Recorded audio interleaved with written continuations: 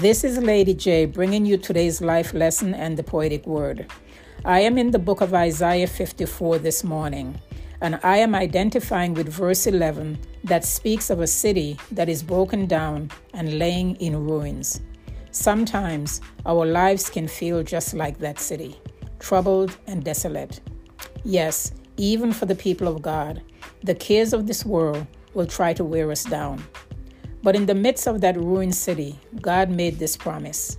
He said this, "O stormed, battered city, troubled and desolate, I will rebuild you with precious jewels and make your foundations from lapis lazuli. I will make your towers of sparkling rubies, your gates of shining gems, and your walls of precious stones."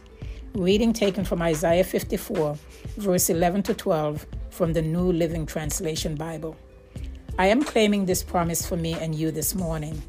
I am asking God to rebuild the foundations that are broken down in our lives, and I'm asking Him to renew and restore us. Here is my poetic composition to the King. Lord, rebuild us from the inside out, and let us lift up our voice with a victory shout. Lord, rebuild us with your precious stones, and brand us as your very own. Lord, rebuild us like a mighty tower, and deliver us by your mighty power.